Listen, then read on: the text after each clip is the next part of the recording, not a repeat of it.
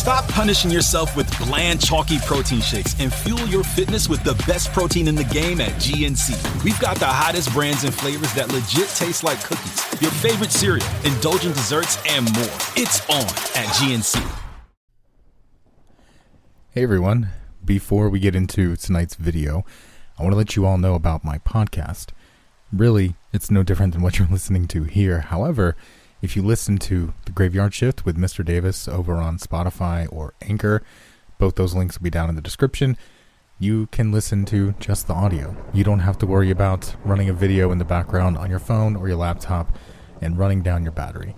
If you just want the audio, it's there for you over at Anchor FM or on Spotify. The Graveyard Shift with Mr. Davis. Link is in the top of the description. Thanks for listening, everyone.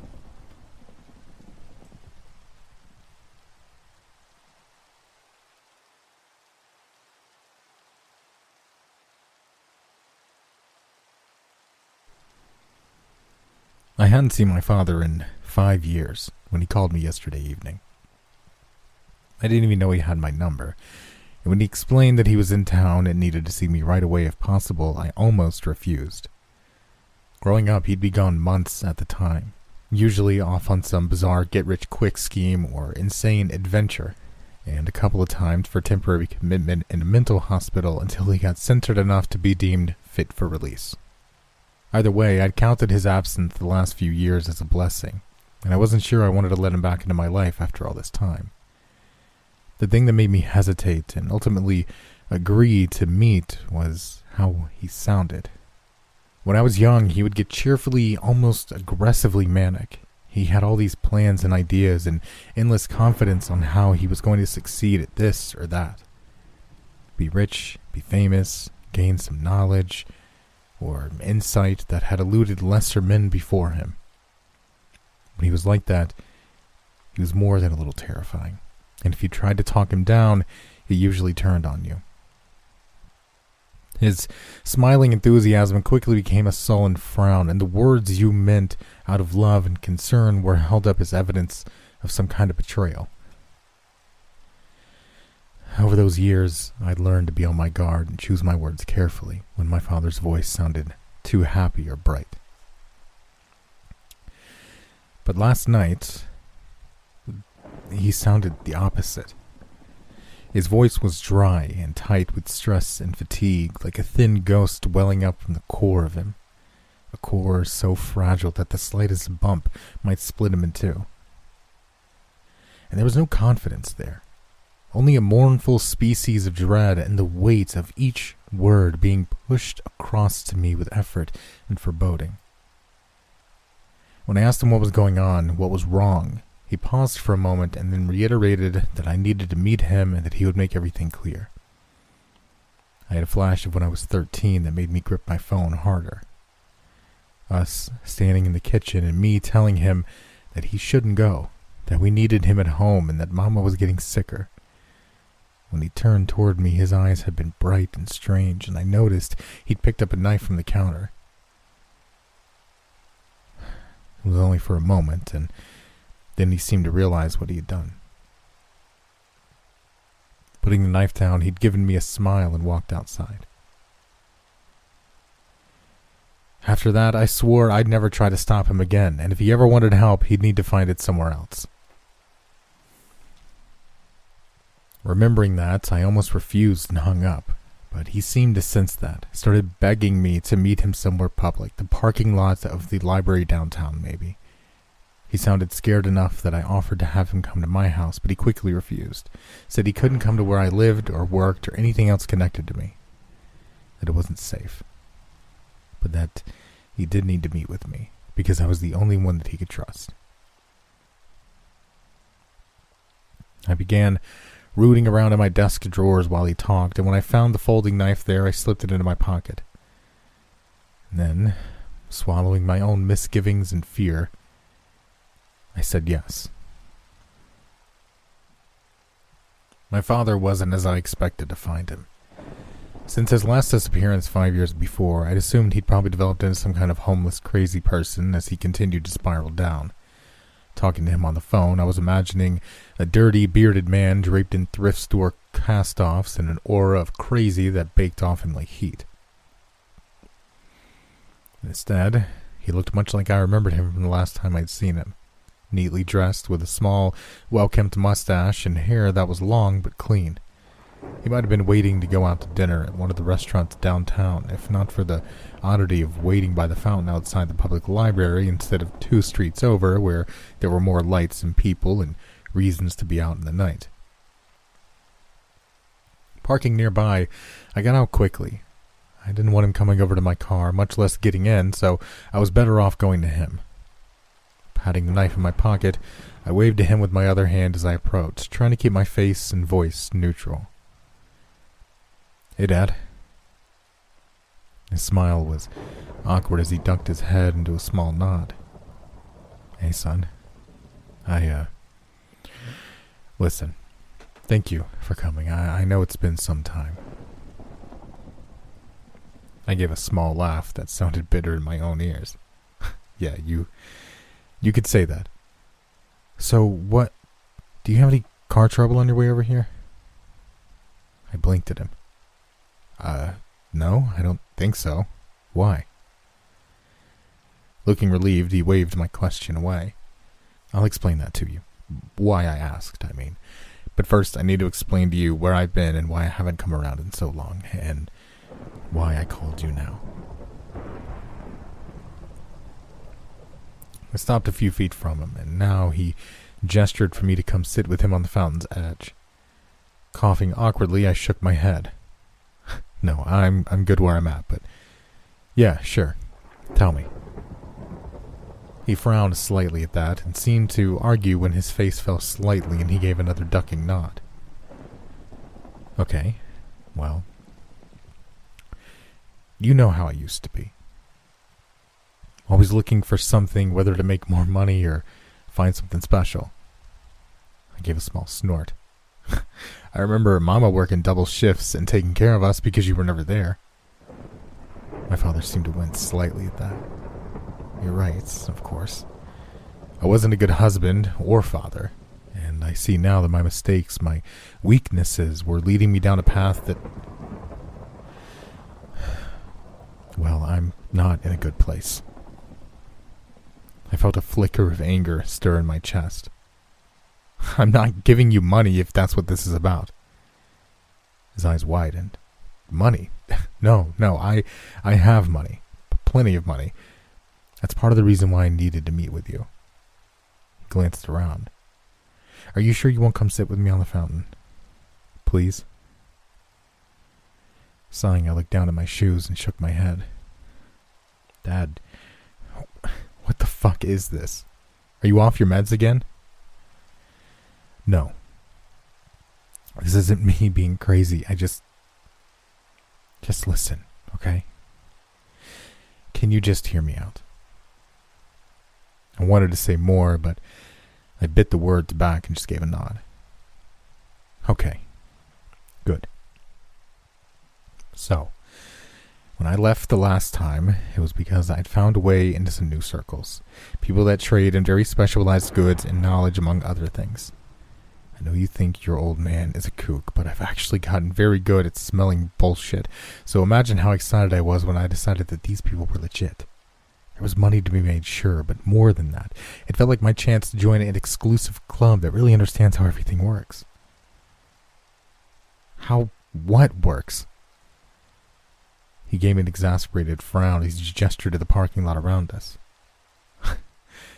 "Everything. Todd, there's so much more to this world than what they'll tell you. This world and others. And the people in power, the people in the know, they're the ones gatekeeping.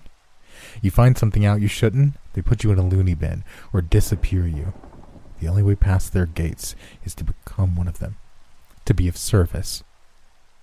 For me, that meant being a broker of rare goods." Sniffling, I took a step back. "Are you a drug mule?" No, God.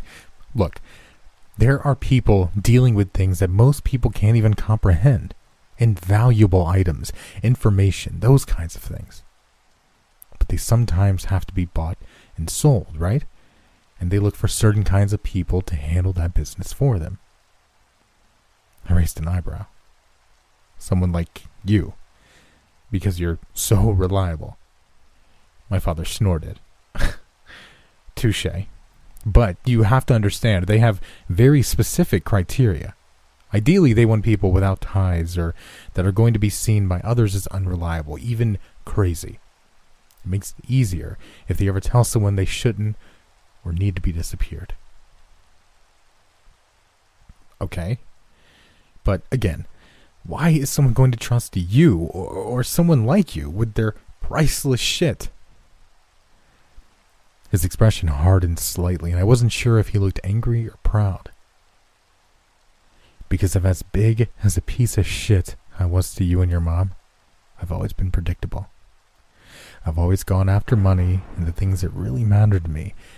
And to those things, I'm loyal. Dependable. He sniffed. So, to those people who have plenty of cash and secrets to share, I'm just what they're looking for. Nodding, I glanced at my watch. It was already after 8. Okay, fine. What does this have to do with me? I'm getting to that. He paused, then peering into the deepening twilight for a moment before looking back to me.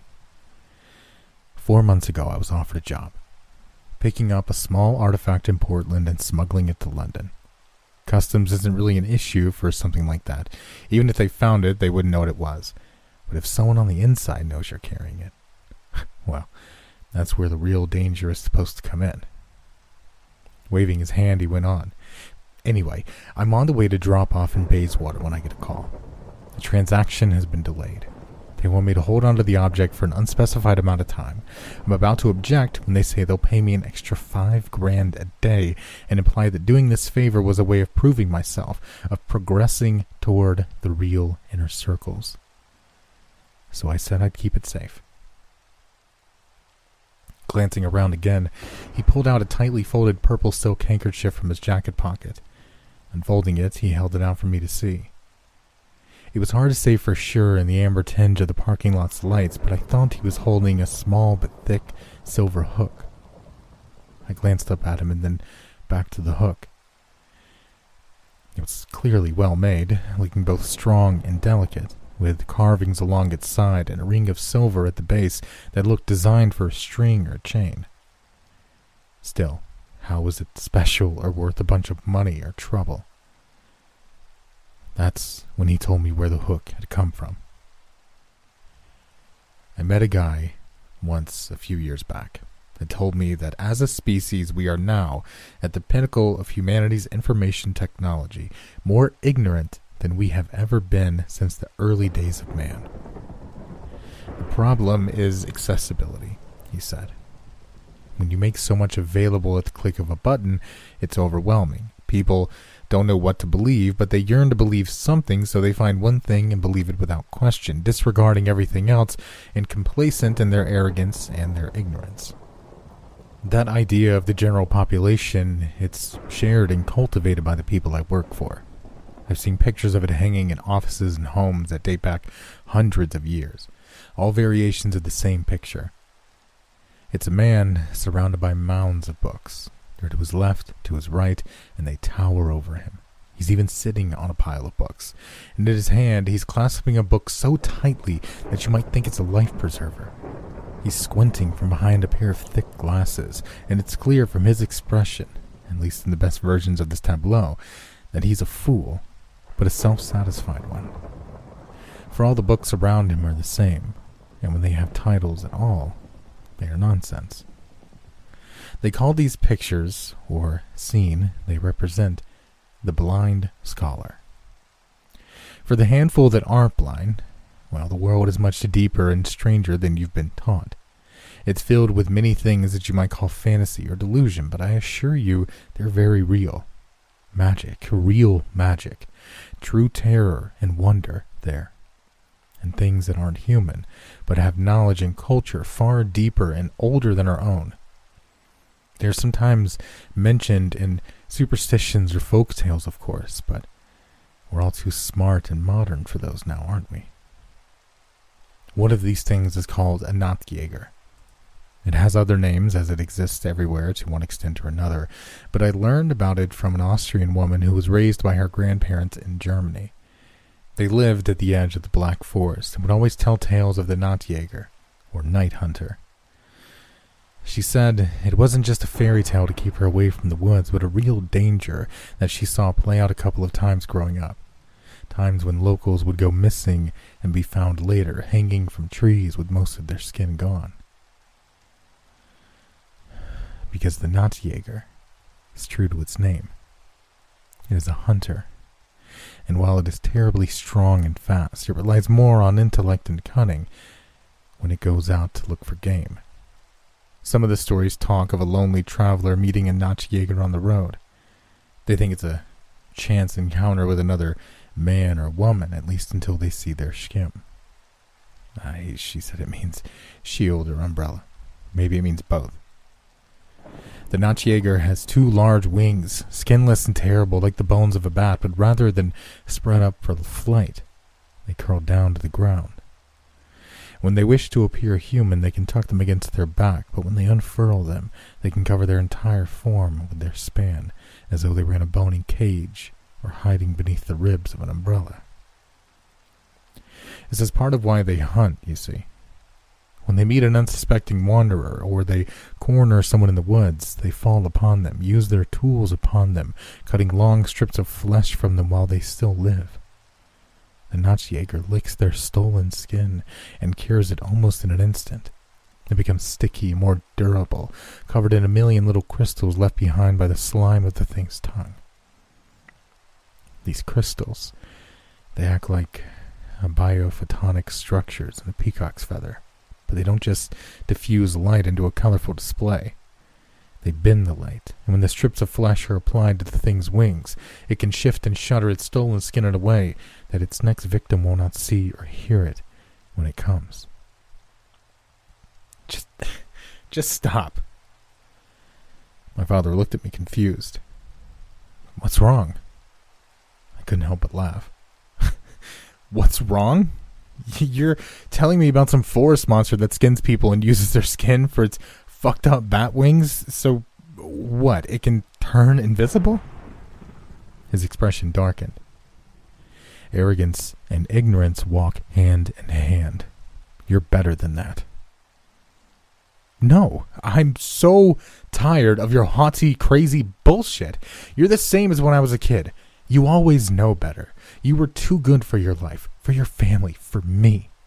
You expected us to kiss your ass when you grazed us with your presence for a few months, but I heard the nights you cried to Mom and begged her to take you back. Promised to change, to take your meds, to not leave again. I snorted. And look at you now. Still the same crazy fuck.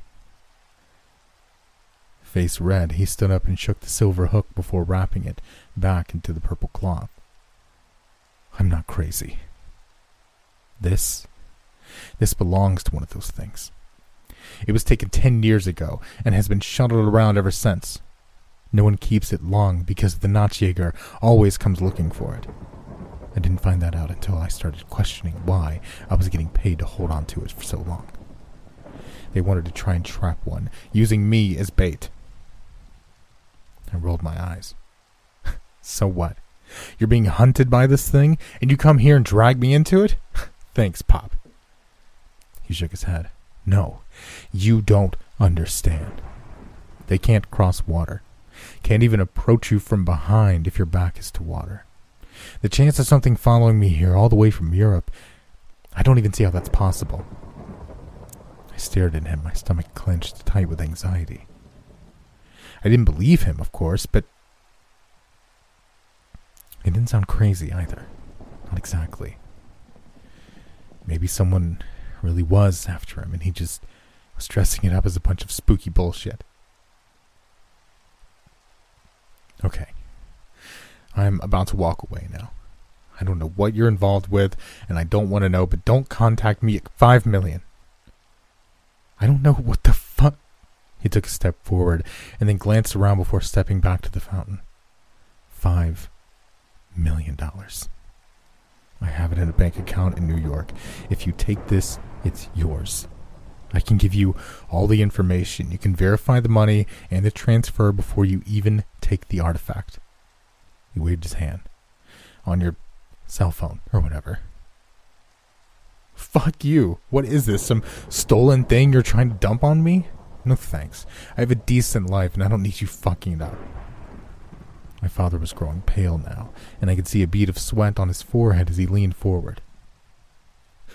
10 million. It's all I have. I don't care what you do with it after. The man who hired me to obtain it is already dead. I'm gone. Don't contact me again. I started to turn away when something stopped me. Maybe the softest, muffled music of metal ringing against metal. Whatever it was, my father heard it too, and his eyes went wide. God. It's here. The night next to him rippled and then unfurled, shifting impossibly as two flashes of silver lashed out, hooking into his face and chest. He began to scream, but in a moment he was yanked forward, and then he was gone. But no, not gone. I couldn't see him anymore, but I could hear his muffled cries, barely audible but still close by, though my eyes told me I was alone. Shuddering, I reached in my pocket and pulled out the knife, unfolding the blade before raising it up in my trembling hand. Let him go. There was no response, and the sounds of my father had grown silent as well. Was I still sure that the thing that had him was still in front of me? Heart pounding, I started looking in every direction, straining for any noise, searching for any disturbance in the air or on the ground. Nothing.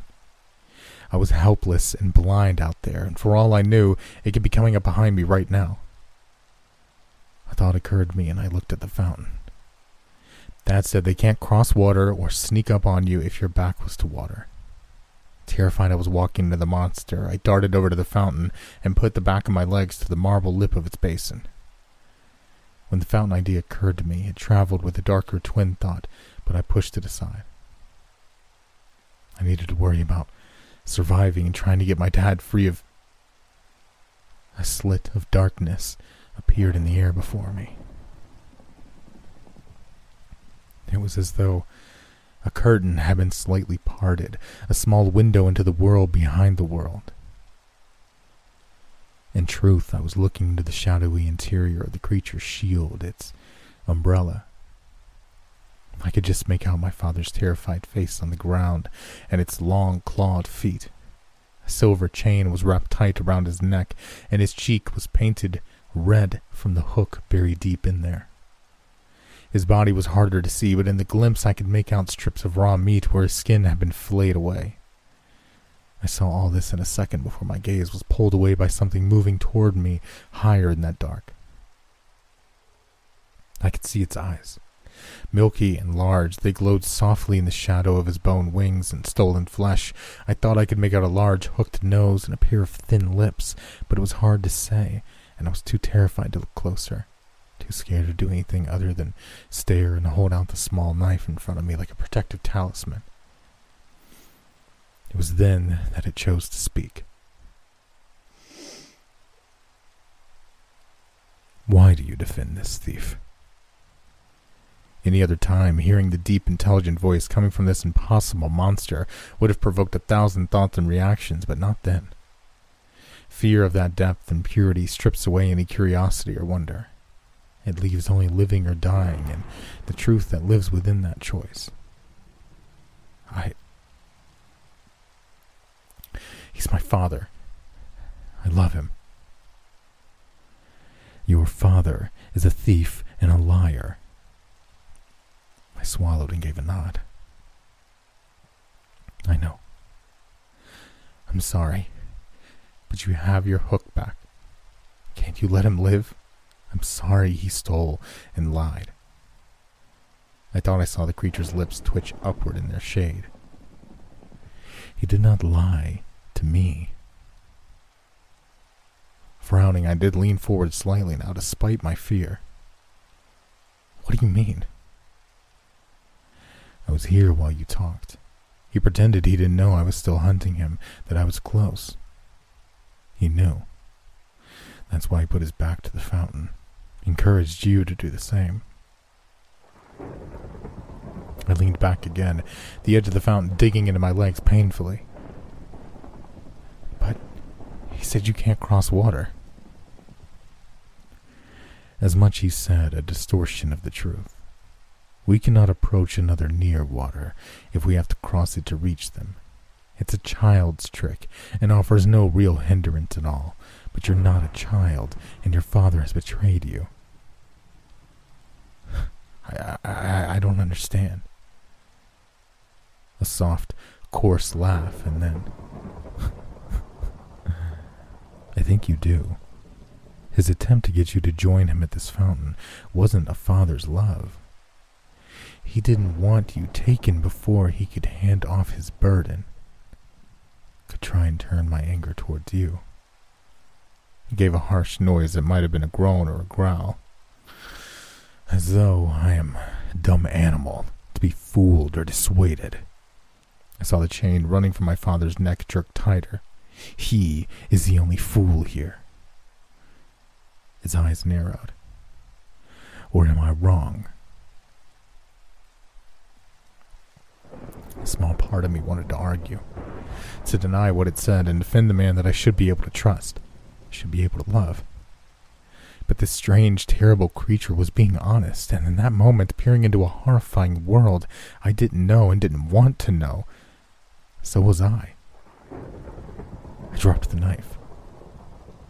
Take him. The creature gave a small, smiling nod, and then the night closed in again, leaving me alone.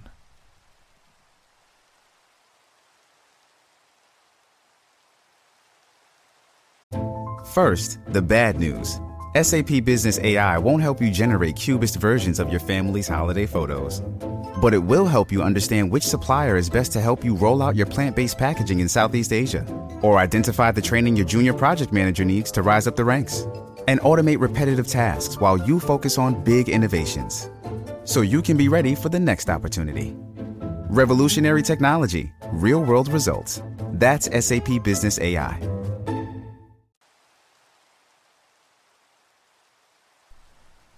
The drone was rolled into my tech lab on a gurney, like a patient entering the ER.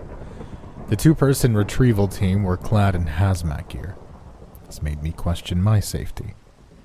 They were still wet from the decontamination showers. Funny, I thought they were supposed to take the hazmat suits off before they washed. Thought that was the whole point. But what did I know? I was just the drone tech. So, what exactly happened? The two pushed their way out of the room in a hurry. On the other side of the door, I could hear an upshock. One of them fell to the ground with a loud thump. An alarm rang, and more men in hazmat gear ran past the door and carried them off in a rush. That wasn't a good sign. I leerily looked over at the drone. It was KX-6, or Kix, as I like to call it. There was something off about it, but I couldn't quite put my finger on what. Fearing contamination, I grabbed my scanner and waved it over Kix at arm's length. There was a bit of residual radiation on it, but it was only slightly above background. It was safe. I glanced at the doors. The hallway had gone quiet again. I couldn't silence the whisper of dread in my head. Best I could do was get to work. All right, Kix. Let's check your databanks. Even though I deemed Kix safe, I still used lead-coated gloves to turn it over to access the storage banks. That's where I encountered my first hiccup of the evening. The access panel was melted shut. Something had struck Kix down in the most perfectly inconvenient way. Whether it was intentional or coincidental, I couldn't really tell. It walked the perfect tightrope between the two. Still, it was hard not to speculate when the rest of Kix was in decent condition. If it was an intentional hit, then it was clear the attacker didn't want us assessing the storage banks. But it also meant they weren't knowledgeable enough to know that there was an alternate route if one removed the ocular components. "Sorry, buddy," I whispered as I twisted off the lens with practiced expertise. I could take these drones apart and put them back together in my sleep.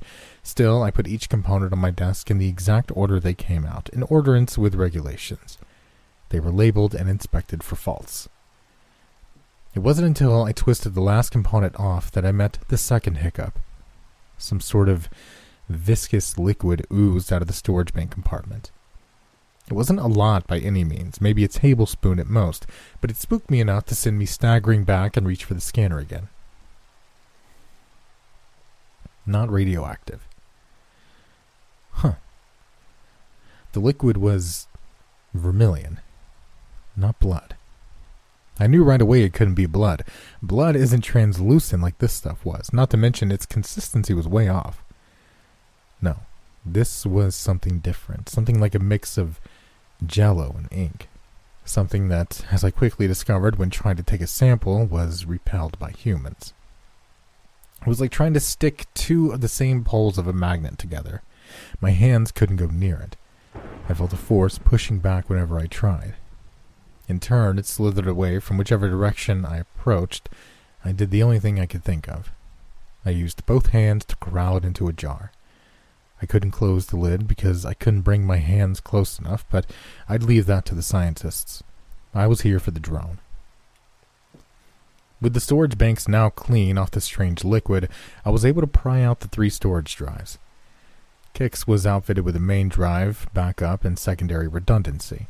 Its manufacturers claimed to leave nothing to chance, although I questioned the decision of having all drives located in the same spot. I'm no engineer, but I would have put the second redundancy elsewhere on the drone, just in case. Alright, Kix, show me what happened to you. The main drive had a few minor scorch marks on it, so I plugged it in without expecting much from it, and got what I expected. Something had fried the system beyond salvage. Probably the same thing that had sealed the access panel shut. Thankfully, the main backup drive didn't suffer the same fate. I cracked my knuckles and got to work compiling the data. The brass had explicitly asked for telemetrics first. Yes, I know how that sounds. Suits don't know how this kind of stuff works. What they meant was that they wanted all atmospheric data leading up to and following the loss of the drone signal. I remember thinking it was strange not to prioritize the video recordings, but it was their call. I suppose they'd seen the footage live. Compiling the data didn't take too long. Compared to the video files, these were quick to transfer and upload. I received no reply when I sent them to the bosses. While I thought that was a little strange, I had enough on my plate that I didn't let it bother me. Next were the videos that hadn't been requested. I had a hunch the bosses would want the drone back in operational state as soon as possible, but all the same, I transferred the video files and hit play. Call it a natural human curiosity. There were hours upon hours of footage of the drone being outfitted, doing test flights, and even being serviced by myself and my colleagues. I skipped ahead until I landed on what I was looking for, the footage leading up to the signal loss. I lied to myself saying I needed to see what happened to properly diagnose the issues with the drone. The truth was, I already knew what was wrong. It needed a new main drive and a replacement for the bottom casing. I should maybe point out here that I do not have clearance to see what's inside the restricted zone where the drone was damaged. The footage I was about to hit play on was essentially a manila envelope with the words "top secret" on it. And since it was left out in the open for anyone to see, I hit play. Kix hovered toward the periphery of the restricted zone. It was a wall of dense fog that somehow hadn't spread or moved since it had initially rolled in. To the naked eye, it was made of a dark rainbow, just like an oil spill. The color was visible at certain angles, grayish in others. Readings showed it was comprised of a spectrum of colors far outside the scope of the human eye. Some colors, it was theorized, were visible to certain species of animal. Not that there were any around to witness it. Animals had gone through great lengths to avoid the restricted zone. Weeks before the fog, migratory birds changed course, adding days to their flights home. Fish in the lakes around the periphery beached to themselves, creating a wave outward from the zone. Squirrels, rabbits, foxes, deers, hell, even frogs fled, causing a few accidents on the neighboring highways. And let me remind you, this all happened before the fog, before there was a restricted zone. Thinking back, I remember a news report a month before it happened. Trees in the area experienced an early bloom. They theorized it was the good weather we'd been having. In hindsight, I wonder if the plants, being immobile, were trying to escape and spread the only way they were able to, by sending their seeds out into the world before it was too late. I don't know. Maybe that's crazy talk. What matters is the animals seemed to sense something we didn't, and once the fog bloomed, none of them wanted to come back. They tried bringing animals into the restricted zone to perform tests. They tried cows, dogs, sheep, all sorts of creatures. None of them wanted anything to do with the fog. They'd run away scared, tails tucked between their legs. Some even put their own lives in danger in the process of escape. I saw a video, another restricted file, so sue me, of a horse stampeding across toward the mist and suddenly banking so fast and so violently it snapped its own neck. It snapped its own goddamn neck. It was like a horror movie. A visceral twist and crack. Down it fell. It's still there, you know. Because of its speed, because it was distracted, it's the closest any living thing has gotten to the restricted zone. No one wanted to retrieve it, so it's still there, decomposing. No, not even. It's more like baking in the sunlight, like gum on the pavement. You need maggots and microbes and all sorts of living organisms to break down a body after death. There's not a goddamn fly on that carcass. It's just laying there, turning leathery, oozing, baking. It's awful. I don't like thinking about it. I don't know why I'm talking about it now.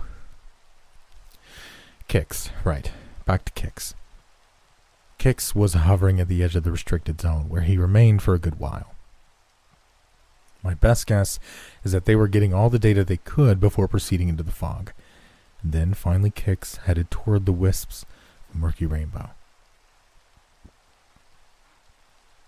This was it. This was the first time I'd ever get to see what was beyond the fog. To say it was anticlimactic would be an understatement. Until the implications set in. You see, there was nothing beyond the fog except more fog. It was an empty expanse in which anyone could lose their orientation in the blink of an eye. Thankfully, Kix was controlled from outside the periphery, so questions of up or down, north or south weren't much of an issue. At first, I thought, the emptiness was due to the fog, and visibility was limited to a few feet at best, but then they turned Kix around, and I saw a hazy image of the field several meters away. So it wasn't that dense. It was that empty. That's when I saw the sharp edge of the world, right where the fog met the ground. All the way down, as far as Kix's camera could pan. It was like something had eaten a chunk out of Earth's crust. I could see the striations on the earth, layers hiding millennia of history like the pages of a book or the rings of a tree. The cut was razor sharp, sliced with surgical precision. That's when I finally understood the horrors of the empty expanse. It wasn't that the fog was dense. It was that everything else was just gone. To where, I couldn't say. I became vaguely aware of a noise behind me. I pulled my eyes from the screen and realized I'd been white-knuckling the desk and clenching my jaw. I was hunched uncomfortably, body tense like prey hiding from a predator. Slowly, I turned to my chair, only to find Kix's propellers were puttering. Well, that certainly wasn't normal. I pulled myself over and hit the off button, and then wheeled myself back to my desk. I admit, this time, I hesitated to watch the video feed. Something about it had left me with a primal need to run. Fear had left a scar, a once-bitten, twice-shy kind of deal. But somehow curiosity got the best of me. I took a deep breath and resumed. Kix continued into the fog, which seemed to undulate on its own rather than drift through air currents. The movements looked, I wouldn't say alive, but purposeful in a strange way. I think the best comparison I can make is a documentary on squids I saw years ago. I distinctly remember a scene where there's a feeding frenzy around a ship. There were far more squids than researchers anticipated, and they were afraid the ship might capsize. They had cameras under the hull recording the frenzy, and I remember the squids rapidly changing color, flashing blues and reds and beige as they attacked the prey relentlessly. What I remember most of all was how they'd changed colors all at the same time and possibly coordinated. A blanket of red, a wave of blue, then they'd all turn in the same direction and shift to red again, and so on and so forth. They were perfectly synchronized, like they were a single entity. I remember sitting on the edge of my seat, incredulous, gawking, and a little afraid.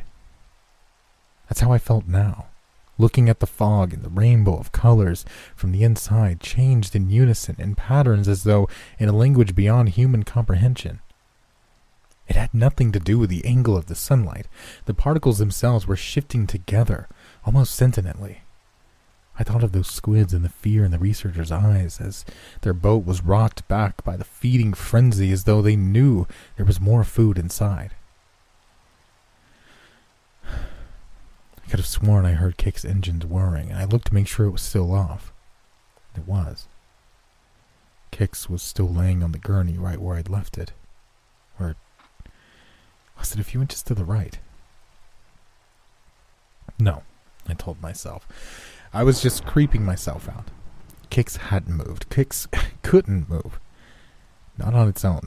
Not with its storage devices out and plugged into my computer, and not while it was off.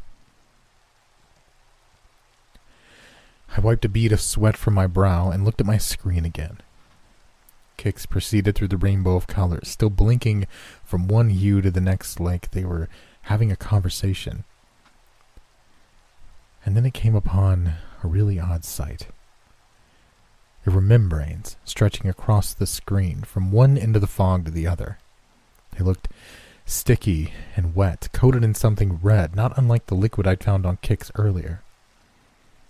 They were arched, close to one another but not touching, and smaller finger-light tendrils of red stretched from one to the next.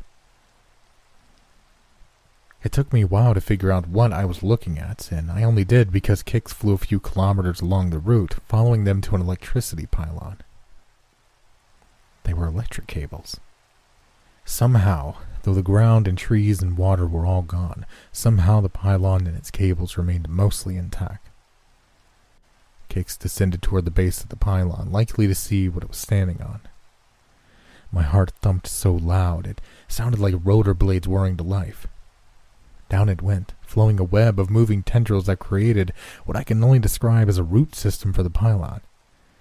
Every leg split into branches, and that split into more and more, and they were all stretching so far down to the depths of the fog. I could still hear the thump getting louder and louder as the scene devolved into surreal, with the fog growing denser as the tendrils finally converged on a mass of colors that, while not an eye per se, certainly made me feel like I was being looked at, like it was a sentient being, and it knew I was looking at it through the monitor. It saw me through the recording, through time and space itself. My heart rate increased, but the thumping was mismatched, yet I was too mesmerized to truly grasp what was happening outside the monitor. As my nails burrowed into the arms of my chair, I felt the entity stretch beyond the recording. It was like I could feel its tendrils reaching through me, something past me. I could feel the static of it in my body. It prickled in my chest invasively. There was a flicker of red on the screen and Kix was knocked off balance. I think that's when it was hit, but I didn't have time to rewind and double check because at that exact moment I heard a crash behind me. The thumping noise. It hadn't been my heart at all. Kix was hovering a few feet in the air. This wasn't possible. Not only was it flying on its own, but it had knocked over the glass containing the red liquid as though on purpose. I sensed a kind of kinship between them, Kix and the liquid. Its rotors whirred and sent the goo flying in all directions, breaking it apart, turning it into fog. I jumped out of my chair so fast I nearly tripped over my feet. The tendrils, the fog, the whatever you want to call it, it quickly enveloped the room. I ducked out of the research lab, reaching back to close the door and seal it shut. As I did, my forearm merely brushed a wisp of the fog, and I felt a searing heat, almost enough to knock me out. I felt the edges of my vision go dark, but the darkness was pushed away by adrenaline. My sole thought in that moment was to run to the infirmary. I pulled an emergency lever and didn't look back. The pain wasn't dulling. I didn't allow myself permission to look at the wound, not yet, but it was nothing short of agony. It was like something was splitting me right down to the soul, like I could feel my atoms pulling away one by one in a violent maelstrom, and with each separation something else took its place. Something sharp and invisible, like microscopic Velcro. It was 1,000 bee stings on every skin cell, and it was radiating outward. The infirmary was close. 3 hallways away. Guards in hazmat gear ran past me. Good, I thought. They'd take care of the containment. 2 hallways away. The lights turned off. 1 hallway away. The emergency power kicked on. Through the door. Dead. Stop. There were 2 hazmat suits on hospital beds, dripping red and pink and boiling away into steam. One of the doctors was holding his face, screaming bloody murder as his skin melted. The nurse was on the floor, holding what remained of her dissolving hands, and I suddenly became very aware that the guards weren't running to the tech lab, but away from the infirmary, away from the people turning into fog. I looked at my arm and felt sick to my stomach. I'd been exposed. I could see my bone. My flesh steamed, and the steam clung to the next bit of skin, repeating the process. My hand, I couldn't move my hand anymore. I turned to leave the infirmary because all I could think about was how much it hurt and how badly I needed to run, but the lockdown protocol had been activated at some time while I was standing there in shock. I looked at the nurse and the doctor in fruitless attempt at pleading for their help. There was nothing left of it either. Somehow I couldn't help but feel like I'd caused this, like watching that video had awoken it. I slid along the wall, sobbing into my now only remaining hand, knowing I was going to die the most unrelenting and painful death imaginable. There was no blood, so no way to succumb to blood loss, just a slow unweaving and corruption of my DNA. And just as I felt the life fading out of me, I heard the locks click open. Somehow I knew it wasn't my salvation. Whatever had unlocked the door had hijacked the system to let the infection spread out just a little farther. It was one more foothold. The world turned to fog.